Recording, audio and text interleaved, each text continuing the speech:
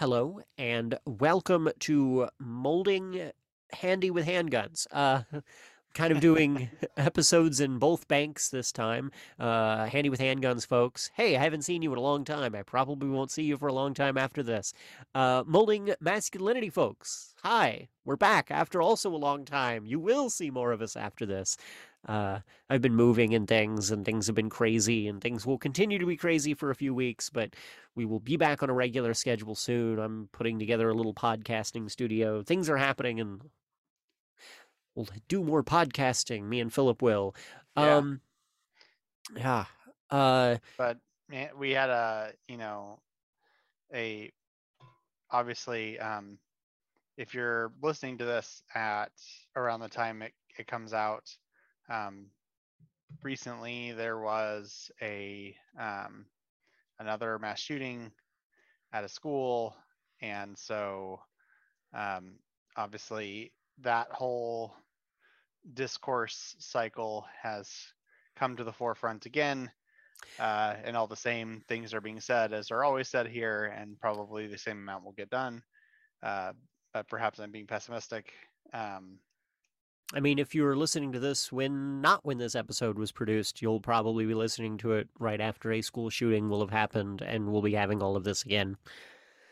yeah, but so this is kind of why it's a crossover. So to the Handy with Handguns crowd, hi, I'm Philip. I'm Tommy's co-host on Molding Masculinity, uh, and we over there we talk about uh, men's issues from a perspective that isn't heavily informed by uh, right-wing cable news, um, but and our own sort of relationship and struggles in that area.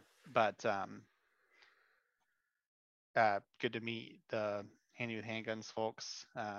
Hopefully, you find this discussion compelling. So it'll have a mixture of firearms type discussions, but also a mixture of like, the culture of masculinity around firearms and, um, how that relates to both what's happened, the tragedy that's happened recently, and um, uh, All of the other ones that have happened and will happen. yeah, and just in general, also like the way that we behave and act and attitudes that we tend toward when it comes to guns and violence and that sort of thing. 100%. And I mean, like the actions that we inflict upon each other that causes a lot of the environments that allow these shooters to. I didn't now. Okay, well, I want to preface right before we head into everything. I am going to talk. We are going to talk a lot about mental health issues. We're going to talk a lot about um, trauma and bullying and uh, you know all of this. All of that is to say that first of all and most foremost, people are responsible for their own actions and have their, of course, the word just goes right out of my mind. Um, your responsibility for your own actions. The word being starts with an A. Accountable. The Accountable, accountability, yeah. yeah, the accountability for this lands on the shooter's shoulders. I hate the way that we often use all of the discussions around this to stamp out the accountability of the shooter of, oh, he was bullied so it wasn't his fault. No, it was his fucking fault. Like, all of these things can exist and be something that we have to address as a society, while also the person who does the thing being 100% accountable for what they did. Yeah, and um, like let's be clear, like while that's a factor and it is important, like thousands, if not hundreds of thousands, if not millions of people experience bullying constantly every day and they don't go murder children. So yeah. like that's not a complete picture, No. and we won't be engaging in apologia for the shooter um, at all. Yes, yeah, and I mean, and uh, yeah, 100%. And then also the other element is this is 100% a masculinity element, and I think this is something that almost every end of discussion on this, and like, so both fire, like the reason I wanted to make a firearms podcast was because I felt like there wasn't enough discourse about firearms that was actually conclusive and hit a number of elements in that discussion. I like talking about masculinity because there's a bunch of stuff we just don't talk about. One of the things we just don't talk about every single time one of these shootings happens is how every single one of these shooters, every single time, always comprehensively is a man.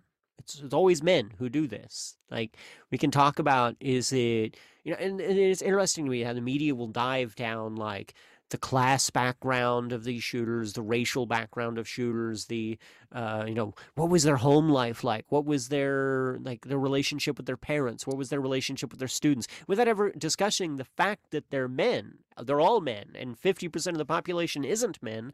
Yeah, so an immediate thing that I'm popping up and looking at this. So I'm looking at Statista, which, take it or leave it as how great of a source that is. But number of mass shootings in the United States between 1982 and May 2022. Now, and one thing I always want to say with looking at analyses of mass shootings is I think there's a lot that gets left out and a lot that gets overly included in mass shootings. Specifically, I think there's a lot of things that are left out that are shootings that happen in Black and brown communities, and it gets like labeled as gang shootings, that it's lesser majoring that over what are considered as mass shootings. I think there's a lot to unpack there racially. Yeah. But anyways, to my point here, number of mass shootings in the United States between 1982 and May of 2022 by shooters gender, 123 committed by males, 3 committed by females, 2 committed by males and females, and then none that are unknown or not released. So that's 123 versus 3.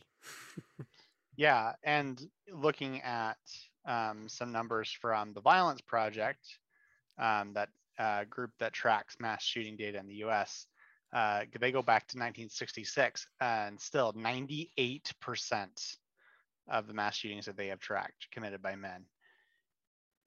That's pretty big. It's like, I think I also am deeply uncomfortable with how readily I feel like most everyone kind of glosses over that. Like, oh, well, of course they're all men. Like, whoa, hold on. That's actually really, really weird. Like, it's a very telling statement. Violent crime is weighted towards men. That's true. That's expected. But this is way more weighted towards men. Like, you could look at, homicides, sexual assaults, all this stuff, and none of them are as high a percentage of male to female perpetrators as these mass shootings are. So, like, there's a real conversation to have here about, like, what is making it where men in general as a group end up in these places. Obviously like 123, for example, instances over 30-ish years is not a lot. It's certainly not like, oh man, all men struggle just like they're on the precipice of becoming mass shooters. Like, that's not what I'm trying to get at. But what I am getting at is, like, if it were merely just U.S. gun culture, which is often where the discourse is at, like, oh, we have so many guns in the United States, we need gun control. No, it's a mental illness thing. We need mental illness thing, which is often just a red herring. But like there's a real element here. It's like, it can't be just gun culture, because if it was just gun culture, you'd see a lot more women doing this too. There's plenty of women in gun culture. It's male dominated, I'm sure. I haven't looked up the numbers, but I would be shocked to find out it was even. But like, this is something else. This is not like, this is not the thing you can just like hand wave over. It's like, yeah, of course men do this kind of stuff. Like, it's not, it's way beyond what you'd even expect statistically, even given the statistical tendency for men to be more prone to violent crime. And so, like, looking at some very quick data on gun owners, I'm kind of struggling right now, and I'm sure little looking could unpack it. Through Pew Research, I'm not finding immediate data on gun ownership, men versus women. My own knowledge in the firearm community is that I would say that it's about maybe a 70-40 split. But that's not math. That's not how that works. A 60-40 split, I guess, is what I'm trying to say. Maybe a 70-30 split. I will say I think it's very telling that Pew does have a bunch of, a bunch of data discussing how young women have became gun owners versus how young men became gun owners, and there's very close data. It's looking at like men reporting growing up with guns about 27% of the time, while women reporting it about 9% of the time. Shooting or going to a gun range, 13 versus 7. Using airsoft guns or paintball, 42 versus 10. Like those are for the most part fairly similar numbers. So I think just having those kind of breakdowns tells you that the difference is far greater than 98 versus 2. That being said, uh I think something that's very telling in all of this, and one of the things that I really want to get down to, and I want to talk about some firearm regulation stuff in this episode too. Whereas, but first and foremost, the violence element of this, I think, is incredibly important. That I don't think we unpack enough, and I think is something that is as wildly apparent to the rest of the world as America's firearm ownership thing is. I really think these are things that go hand in hand and are intertwined, and that is violence culture among men in the United States. Something you said very early on right there is this kind of general assumption of, well, of course men are the ones engaged in this. It's a violent act. Violence is just generally associated with men in so many elements of our culture. And a thing that's like right now, like I've been so like right now I'm reading through The Expanse. I think The Expanse is an incredible book series. I think it's an incredible series of novels. It's a wonderful TV series. I like it. It's one of my favorite science fiction things right now.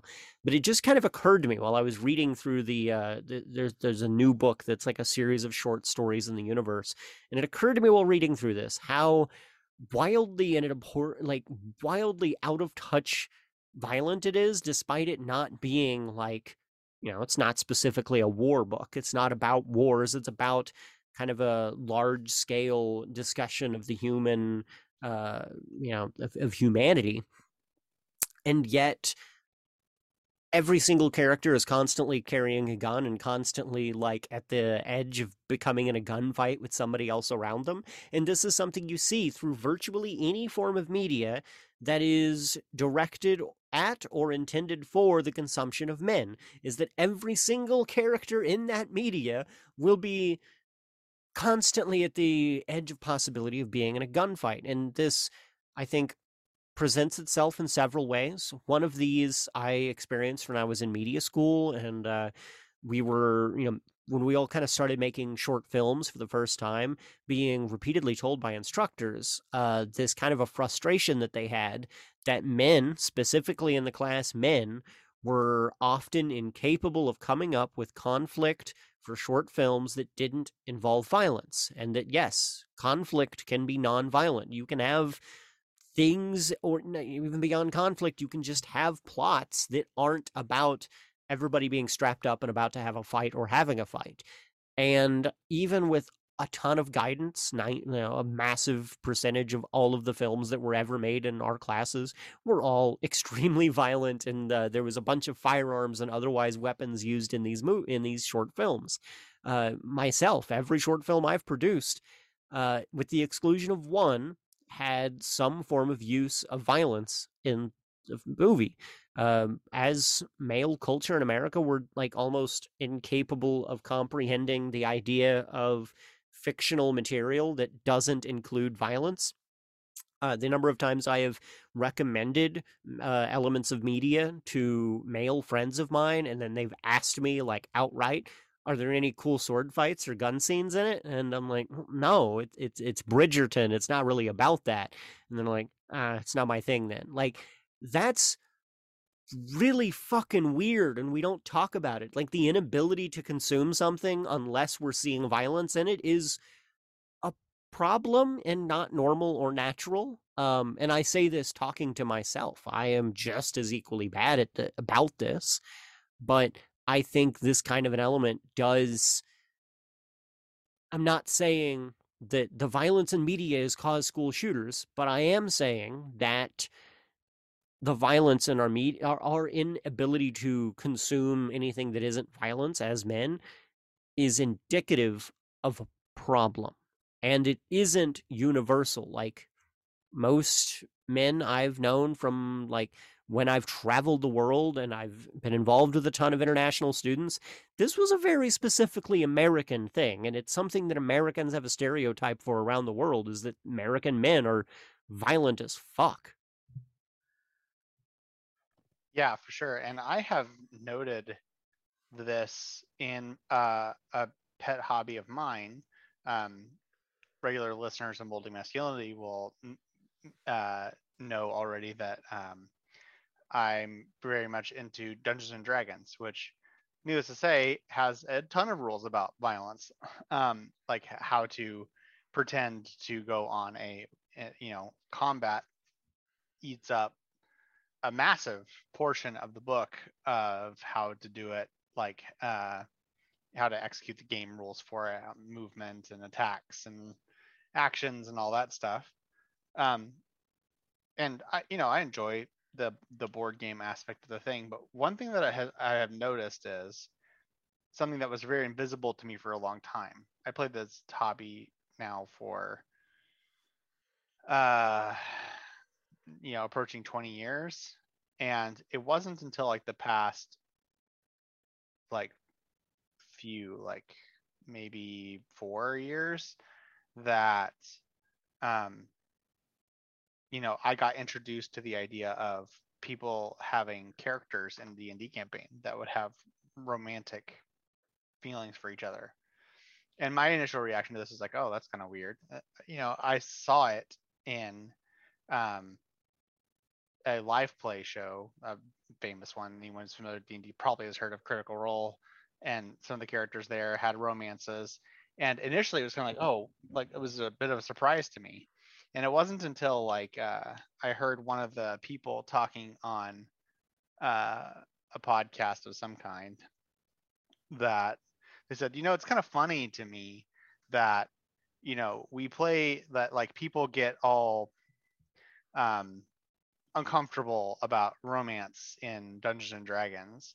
Like we're all willing to go and like drive swords through a person's chest and like pull it out and have their intestines spill on the ground and like do these like horrendously violent things. And they're like, yeah, that's awesome. Yeah, I blow up like 20 people with a giant ball of fire and they instantly like incinerate and like that's a horrific way to die. Like and like the response to that is like, yeah, cool, like I'm so cool and powerful and awesome. But it's like, I think I might like you, I want to kiss you. It's like, ooh, gross, weird. And like it just screams like a lack of emotional availability, because like the one thing that you need more than anything to like do violence more easily is be disconnected from your emotional self. And like that was like a big aha moment for me of like, oh, I'm playing this game wrong. Like that's not good. That's not a good thing to have, where like kissing in love is scary and weird and strange and awkward and in some cases cringe or whatever. Like it's um but like blowing people up with a fireball is cool.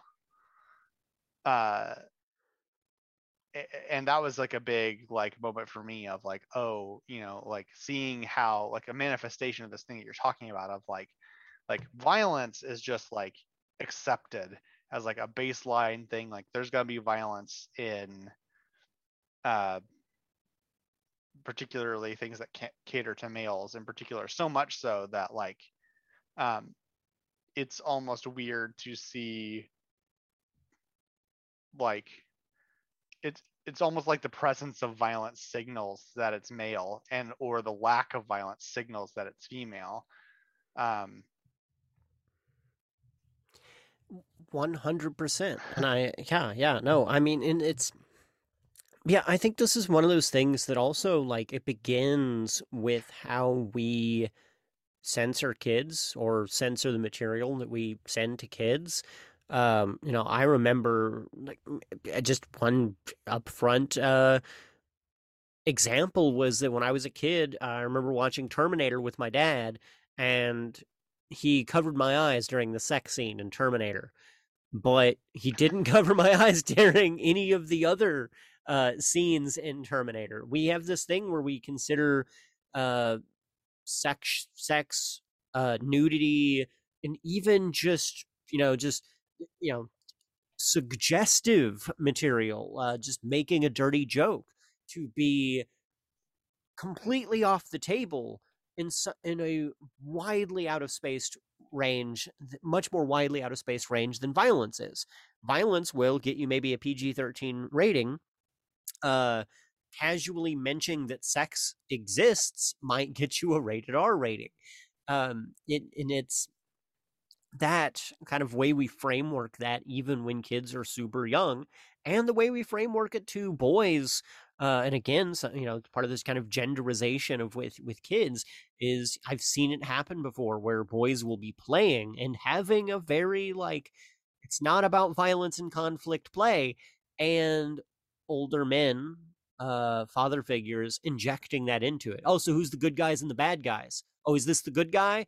Is he gonna beat up the bad guy? Like, that was what was happening there. You didn't need to make it that. Like, um, well, if we don't do that, then we're not teaching kids the difference between good and bad. Well, you can teach the difference between good and bad without the difference between good and bad being violence. And this is coming from somebody who is 100% okay with punching Nazis, but it doesn't mean that I think we should teach everyone that the solution to all problems is punching. Like, Right. Yeah. Well, and you know, when it comes to that dynamic in particular, like when it comes to my sons, I've very intentionally pushed back on this like good guy bad guy dynamic. I'll be like, I'll at least at the very minimum remind them like good guys and bad guys are a thing that exists in stories. They are lines that are drawn in the sand, and they're partially because you're looking at the story from a particular character's perspective.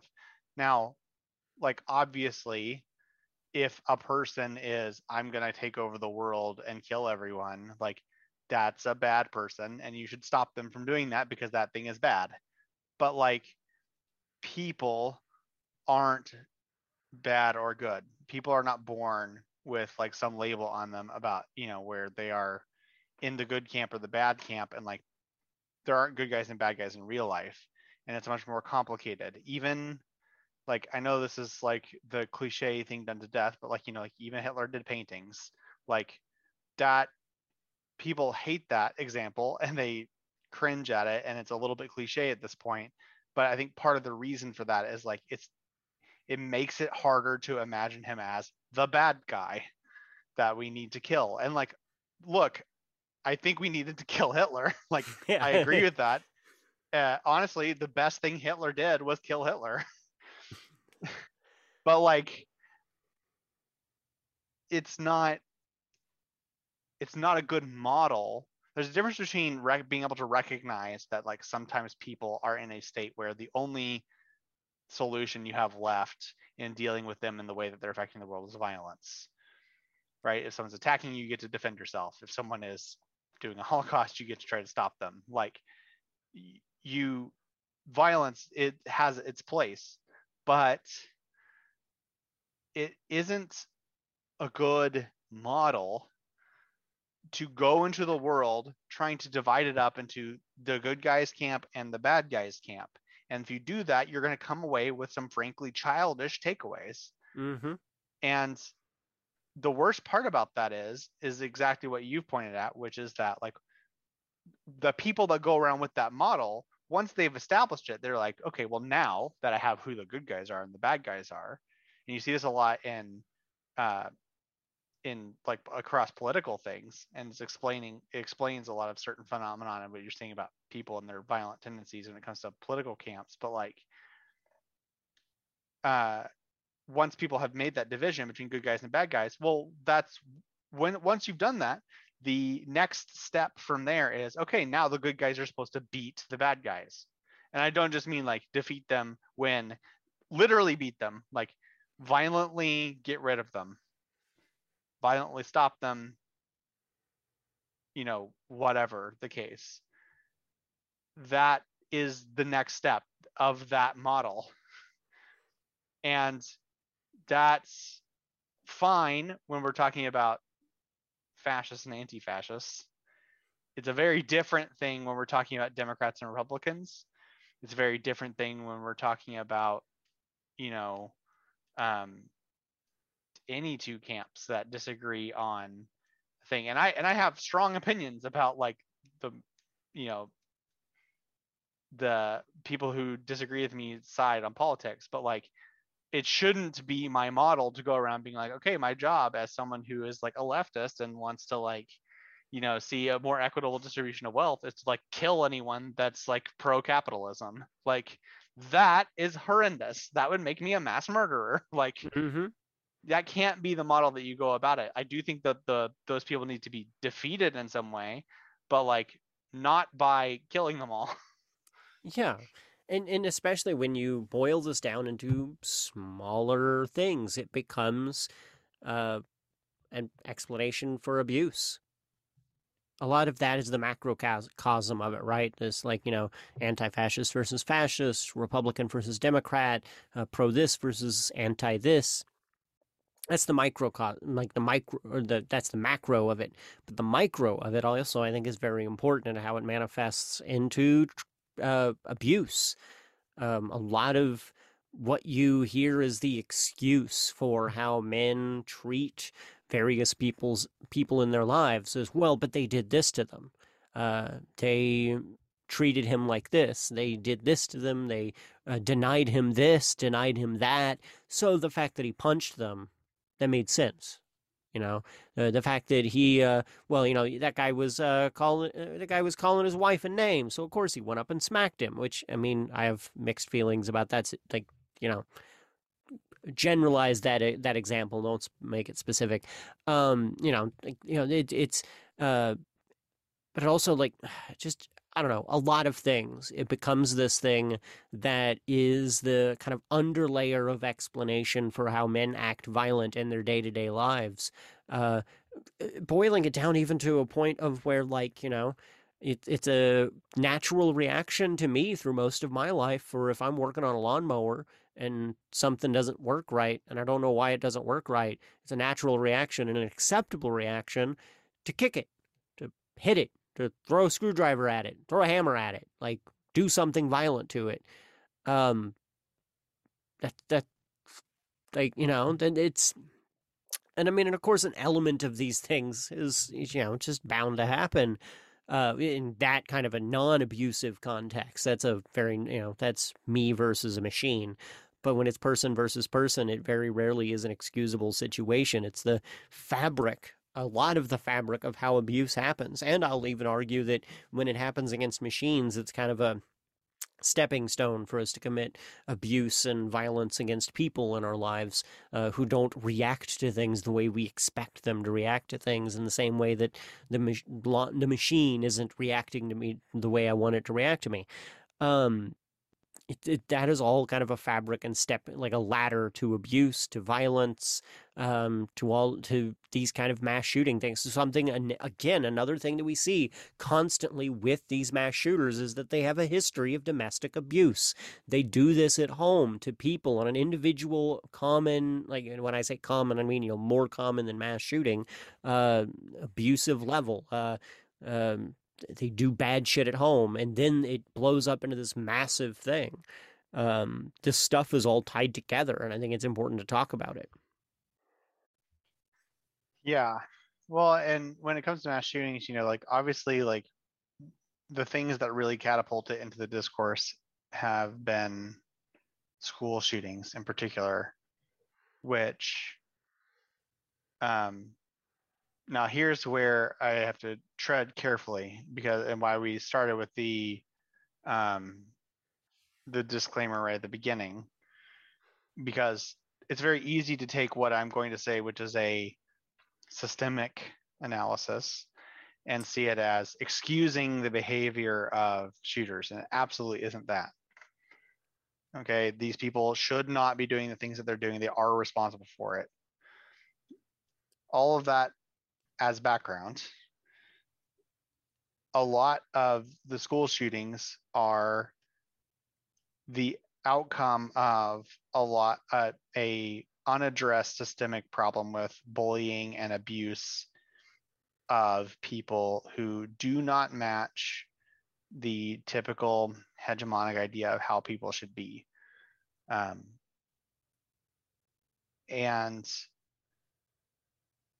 while what I'm not saying is that like if bullying people causes them to become shooters, what I am saying is that people don't become mass shooters as a function of their genetics.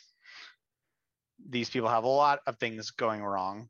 Bullying is one of them. And if that thing wasn't there, maybe they would never get tipped over the edge. Yeah, like oh, go ahead.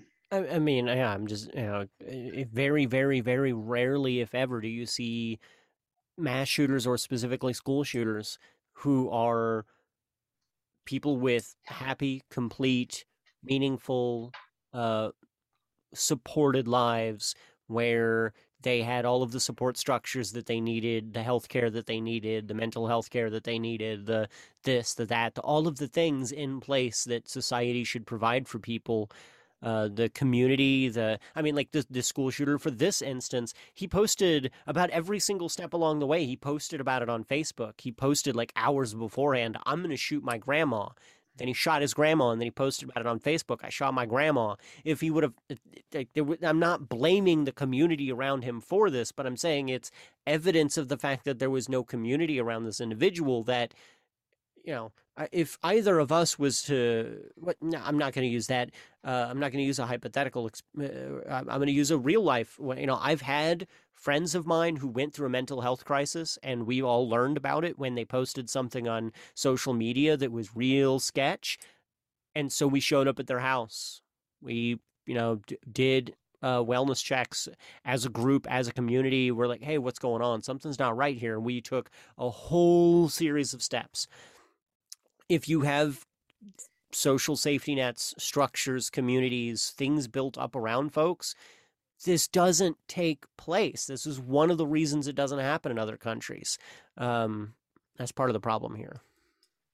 Yeah, for sure. It's very much a failure, a multiple systemic failure across healthcare, culture, individual, sometimes, acceptance that results in these things, that any one of which, having not failed, may have prevented that thing. And it's now we're talking butterfly effect type stuff. It can be really hard.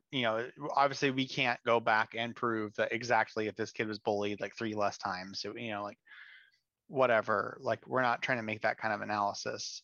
The point is that like systemically these failures are everywhere, and they don't just hurt mass shooters.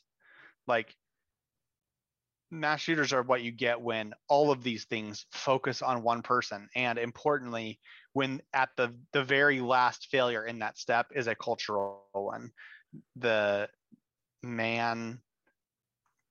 kid that's a male, like comes to a point at which he's been failed at every step in the way in his life, and he, in a desperate attempt to reach out as something to take control of, to do something, what's the only option that we've ever left desperate men? Violence. Or at least the only option we've taught them. Yeah, right. No, that's what I mean. Like the only option that we've taught them is violence. I'll show them. I'll take my revenge. Go big or go home. Like these kind of things. And it's almost like, yeah, that's what you're going to get. You put all these systemic failures in place. You make it where these things fail regularly all the time, and population mechanics asserts itself. You got 300 million people. You got, even a 2% failure rate across, 10 different systems that are all supposed to provide supports for people. And if all of them fail on one person, what you're going to get is a mass shooter. And that doesn't, again, excuse, like, people shouldn't do this kind of thing.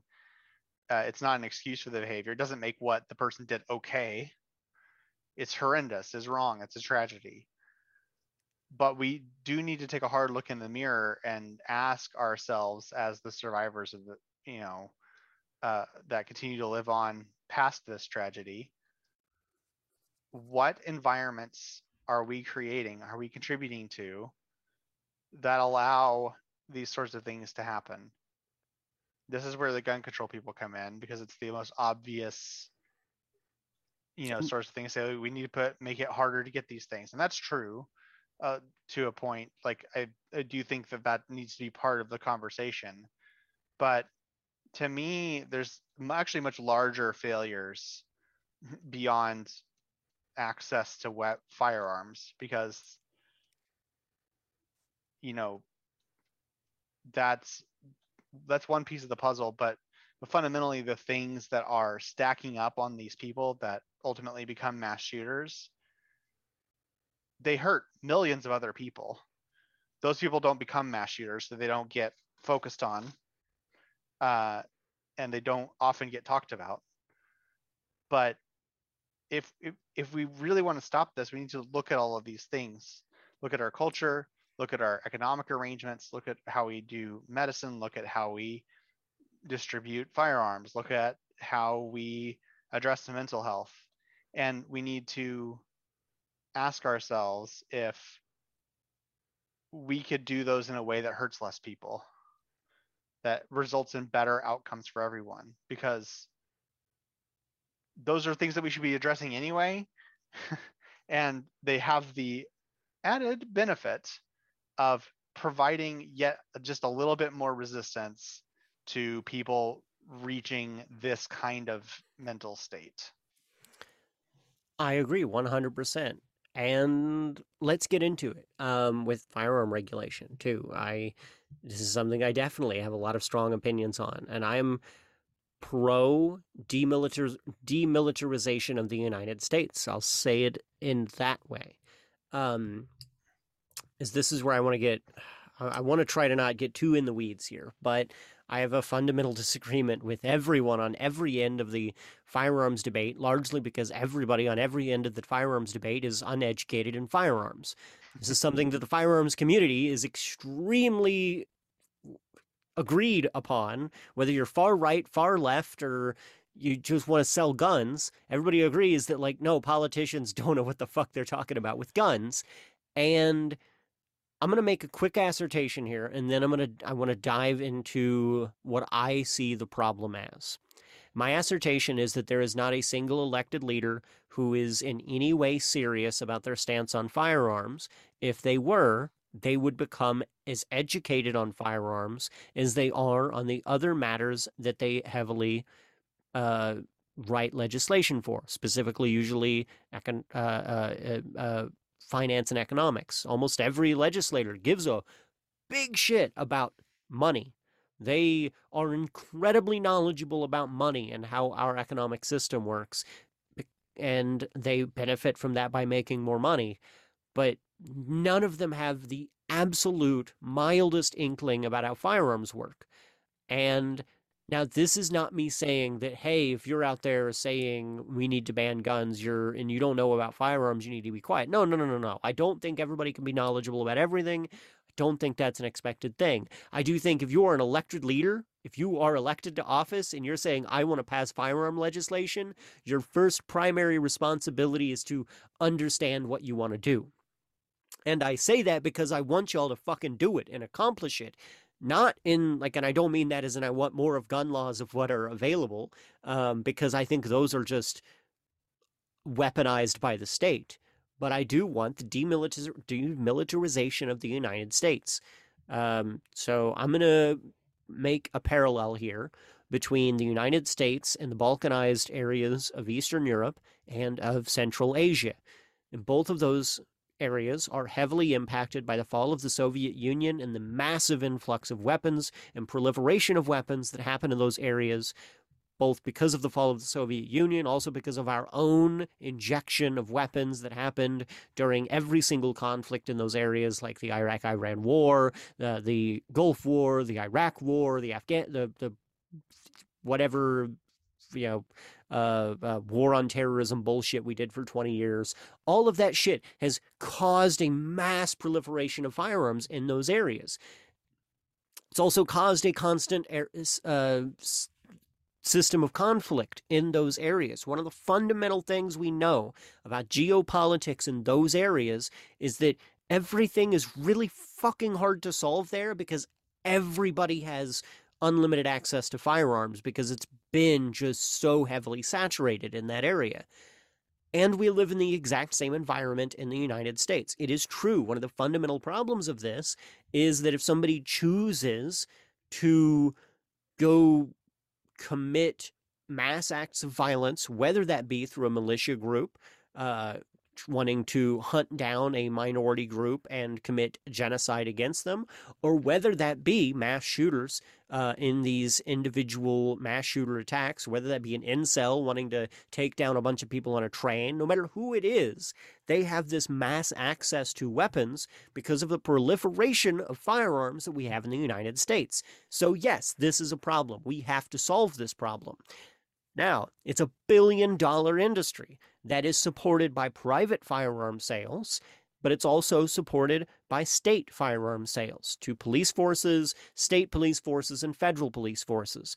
Billions of dollars of arms that are funneled into our community, military arms a lot of the times, fully automatic arms that are funneled into our direct small-town communities and urban communities and suburban communities and downtown communities. Every single community just has a influx of weapons that come from the Democratic Party and the Republican Party because everybody in our political sphere wants to fund police as heavily as they can. So you have that's happening, and all of those firearms are made by the same firearm industry that is selling the local fascist group as many AR-15s as they can shuttle under their house into waterproof boxes. It's the same people making the same money. It's the same industry. So when you talk about ending the proliferation of firearms in the United States, when you talk about wanting to pass firearm regulation, this is the idea of background checks and even something as extreme as firearm buybacks. You're looking at an absolute tippy top of an iceberg in this massive thing that is firearms in America. And this is one of the reasons why, from a realistic standpoint, my standpoint is that I think leftist folks who are comfortable with firearms need to become knowledgeable with firearms and trained with firearms and, and not leave that on the table for only the worst people in our community who want to do the worst harm to our community. That being said, of course, the end result, the thing we have to ever accomplish to have peace in the United States or peace anywhere in the world is to end the mass militarization of the world. We have to end that here, and I'm 100% for that. But most firearm laws that are being presented by elected lawmakers are laws that are either and I'm pro background checks. That makes obvious sense. Almost every single mass shooter that we've seen in the past 20 years would have passed a background check, but I'm pro for them. They make really good sense.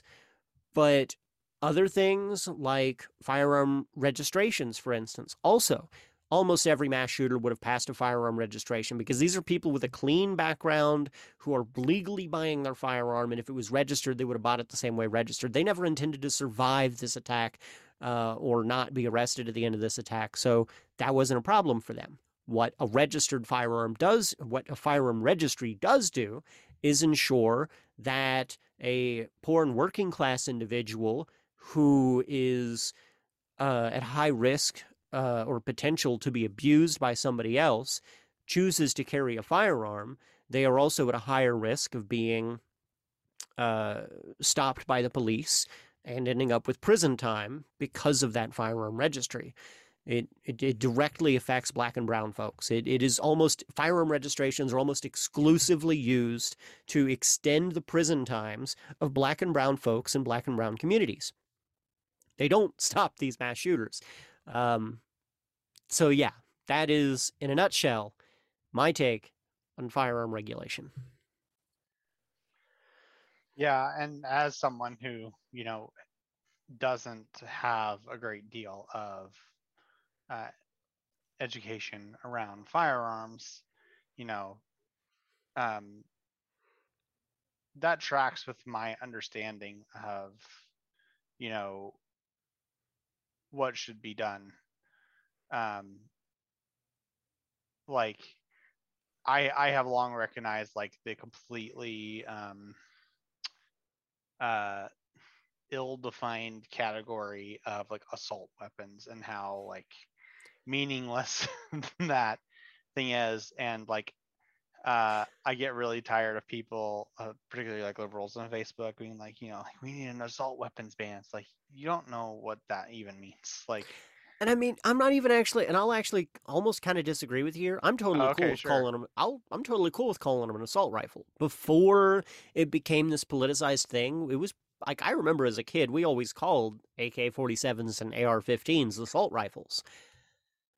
I'm fine with that. Now, I do think it's a legislative issue. If you're going to make a law, you've got to be more descriptive, and you have to. And this is again where it's important to know things. If you want to write laws, you have to know more than the layman about things, about firearms. That being said, a beef I have with Democrats is that they want to call it an assault rifle until they're selling it to police, and then it becomes a patrol carbine. Yeah.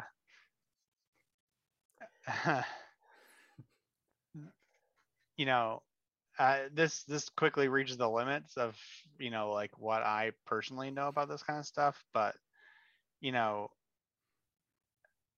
I think like,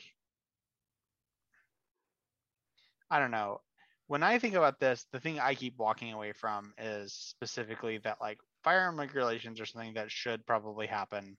There's good examples and you know, reason to believe in um the ways that that can be done in different places that has seen success. Australia is often one that gets pointed to, and I don't know exactly what your take on their particular policy is or whatever, but like, point being is less about like whether Australia specifically is good and more like that like firearm regulation can be done to good effect. It can be. I do firmly believe that we have a different situation here than almost everywhere else, because we've created this bizarre fucking culture around firearms, and we have mass proliferated them on a degree that no other country has. And part of that is again, that's partly because of our private industry, which I do agree. Like, yeah, we need to limit and cap our private industry of firearms. Um, I'm like, I'll say something that'll probably get me in trouble on the Handy with Handguns podcast, but I have absolutely no problem with ending the manufacture of all private firearms and just saying what exists in the market exists in the market. Nobody gets anything new. Now that's not realistic. That's never going to happen. Um, which is also an argument I have with virtually all of this thing. I think it's almost moot to discuss, and it's just gets maybe into some other spicy water, because I think we have the filibuster in place. We don't like the Republicans are probably going to sweep the midterms. We are outnumbered by Republicans because Kristen Sinema and what's his face are also Republicans. Um, we have no political willpower to do anything about this. So when we say, well, we need policy and change, not thoughts and prayers, well, the policy and change is as much thoughts and prayers as the thoughts and prayers are. I mean, Yeah. I don't see any framework or any roadway or any pathway to do any of the things that we say we want done. Largely, again, because none of these elected leaders are like understanding, like they don't have a knowledge of firearms. Like, even the proposed firearm regulations that they have are so shot full of holes that I don't think they would be effective. partly I don't think that would be effective because none of them account for the mass proliferation of firearms among police communities in the United States, and that those firearms make their way into the rest of the communities. If for no other way than because it's private individuals who are ending up with those firearms because they are cops. But also when you take into account, like on Handy with Handguns, I did an episode where we talked about how many firearms the LAPD has lost over the years, and it's a lot. Those, like, no accounting for those firearms, they were probably sold by police officers to the public, in my opinion, purely opinion. Don't don't throw legal action at me for that. But there's no evidence to that. I will say there's no evidence. But I mean, where the fuck did all these guns go? I'm sorry, I'm spiraling there, but I mean, No, you're yeah, good. And like I think we agree on the central point that like it like the people who walk into this arena and just like basically say like regulation is impossible and shouldn't be done. Like obviously we can't just carbon copy any country's policy and just expect it to work, no changes. It is a different culture, it is a different group of people. Like that said, um it's it isn't a thing. I have yet to see an argument that convinces me, I'll say, that it's a avenue fraught from the beginning with a fundamental problem that will never succeed. yeah, no, and I agree with you. I don't want to sound like I'm saying, oh, it's impossible, nobody will ever succeed, don't try, because I think that's an argument from feds. When somebody tells you it's impossible, don't try, don't listen to them, kids. They're a fed. But um yeah, don't definitely. We have to try. And this is like my whole point is like, no, we have to become knowledgeable in order to actually do this thing. Um, it is a massive, my point is just, I want to point out that it's such a massive problem because, or a massive like size of issue because think by underestimating it, we doom ourselves. And I think most people see well, because they exist from outside the firearms community, they see it as a much easier to address problem than it is. And I don't mean this as a diss against you, but like the comparison to Australia, like the massive firearms in those two. Okay, and actually here, okay, Yeah, yeah, sorry, yeah. No, like I understand that. Like I'm not gonna take that personally. Like I knew that was a big thing when I said it. Like that's the example that people talk about a lot because they had such a big success story when it comes to regulating their thing. But yeah, I completely agree that like it's a different animal. Yeah, I mean, like, I think a lot of people don't intellectually or functionally, like fully understand the lifespan of a firearm. Like, right now in the Ukrainian war, we're seeing Mosin Nagants being used by foot soldiers that were produced in the 1930s. Like, firearms have this massive potential lifespan that this is part of the reason why, like, one of the reasons why I think it's super critical that we like do something about this as quickly as possible so that we at least put a cap on that flow of that is just drowning our communities in firearms.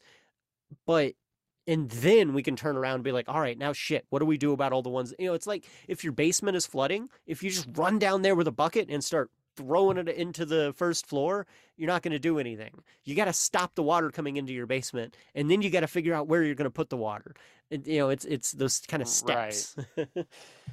Yeah, precisely. And I completely agree with that. Like, and fundamentally, like, I like I always hate the firearms debate, not just because like the firearms regulation debate, not just because um it's not an area that I'm super informed in, and it's not an area that I feel highly motivated to become informed in. It's just like um I had a lot on my plate. Don't Yeah, have, nobody can like of know course, everything. no, exactly.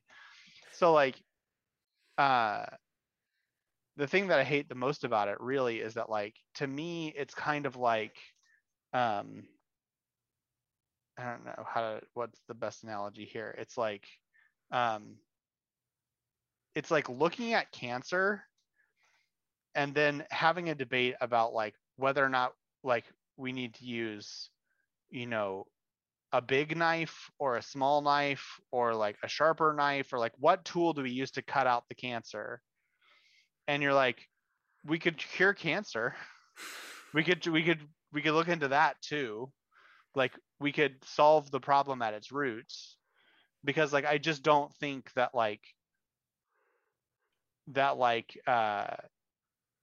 the things that result in this sort of thing happening are just features of nature, and that the only thing we can do is put some laws over the top of them and hope that it stops it. Like people don't just become mass shooters. It's not like written on your DNA. Like, and so like the thing that frustrates me about the thing is like it's an easy solution in some sense to argue about, because um, it's clear, the parameters are clear, the solutions are obvious, you know, in some sort of simple way. Like we just need to like put more rules on being able to get these things, or not be able to get these things at all. Like they're all very easy in terms of um, coming up with solutions that you could put into a bill. It's a lot harder to be like, how do we foster uh, inclusive and welcoming and supportive communities? That's a really fucking hard question to answer. It's way fucking harder than how do we regulate firearms purchases. And I think people want a simple, quick answer to this, when the real answer is you have to cure the cancer. You have to get rid of the environmental causes of these shooters.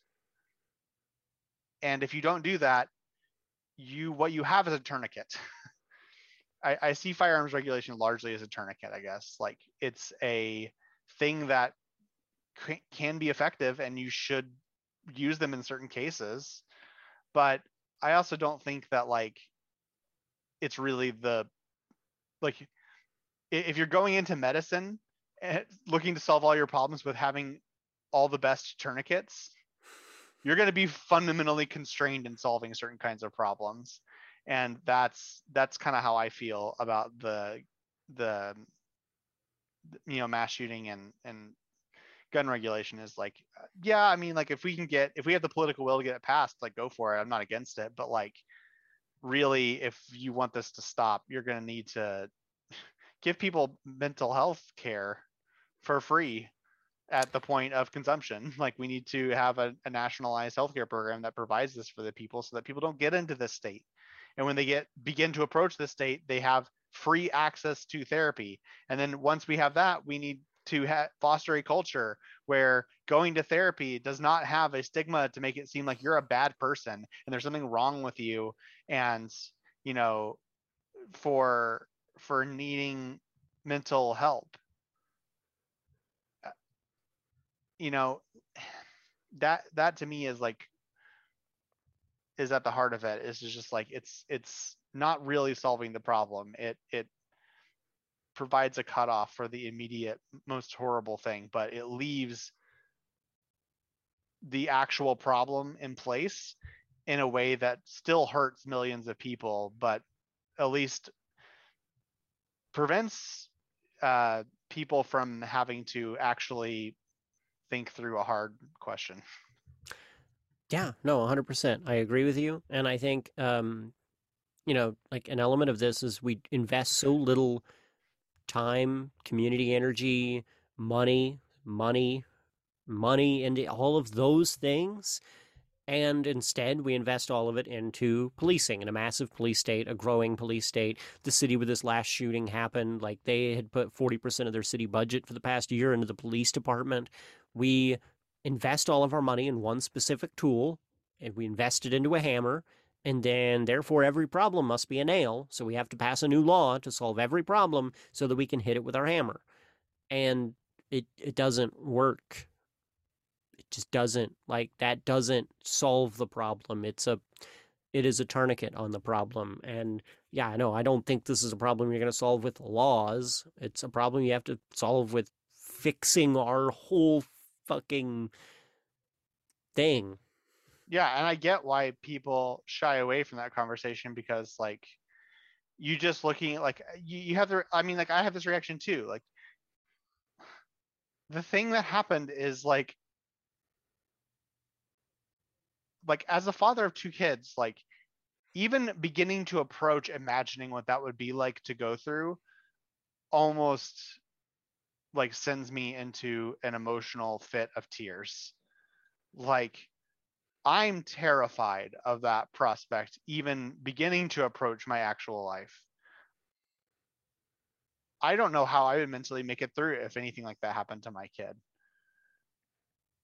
Like, and that fear makes me want something that can be done right now.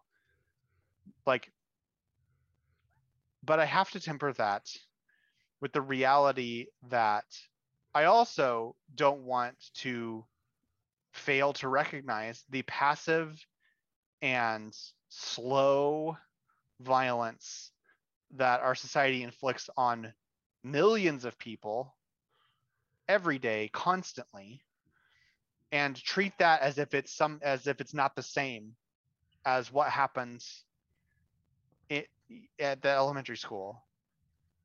Millions of kids are regularly subjected to slow, horrendous forms of violence in the form of food insecurity and uh, you know uh, failure, medical, lack of proper medical attention because of privatized healthcare. These forms of violence are not different than them being shot. They Yeah. result in the same dead kids, And and a lot of people times they don't. Yeah, go ahead. a lot of times they involve the shooting of kids by police officers who have been placed into schools to deal with school problems with a police officer instead of a counselor. Yeah, Sorry, I'm no, yeah. you're good. It's such a hard thing to draw, because you know on the one hand it can come across like I'm saying that you know it's not important to fix the immediate problem, because I do think that, and I don't want to trivialize the very real and very possible immediate kind of solutions that could be done to make this happen, if not no more, at least significantly less. But at the same time, I see every single day, even when there isn't a school shooting in the current public consciousness, the many ways in which adults, kids, people of all ages and colors and backgrounds, although not every economic class, you know, finds themselves the victims of a slow and brutal violence ha- that ha- has been positioned in our culture and our media in a way that makes it not count as real violence. Yeah, And we can't do that either, because that's morally reprehensible in a different way. yeah, I agree. And that makes, yeah, this is all a hard discussion to have. I'm also, as a future father, also like, yeah, no, every element of this terrifies me. I'm about to bring a kid into the world. I'm about to go through, he's going to go through elementary and high school and college and all of the places where this shit keeps happening. And I don't see a way that it's better in the next 6 and 8 and 12 and 18 years that he's got to go through it. I I don't. And it, yeah. Yeah, it's scary. And so like I say that to say, I understand.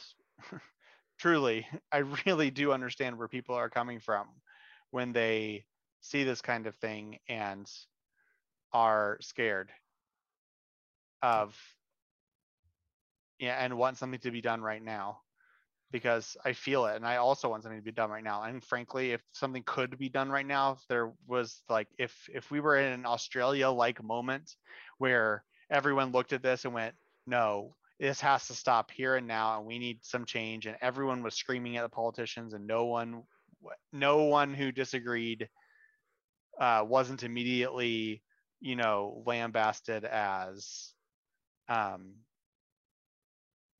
some kind of, pariah, then I would be all for it.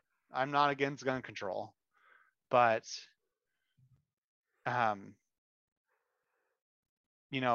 much as I don't want my kid to be the victim of a school shooting, I also don't want my kid to be the victim of dying from a preventable illness. Yeah. Well, I think that's all of the time we have today. Our clock is about to run out because I haven't upgraded my Zoom yet. Thank you all. Have a wonderful morning, afternoon, evening, or whatever time of day it is. And hug somebody. Yeah.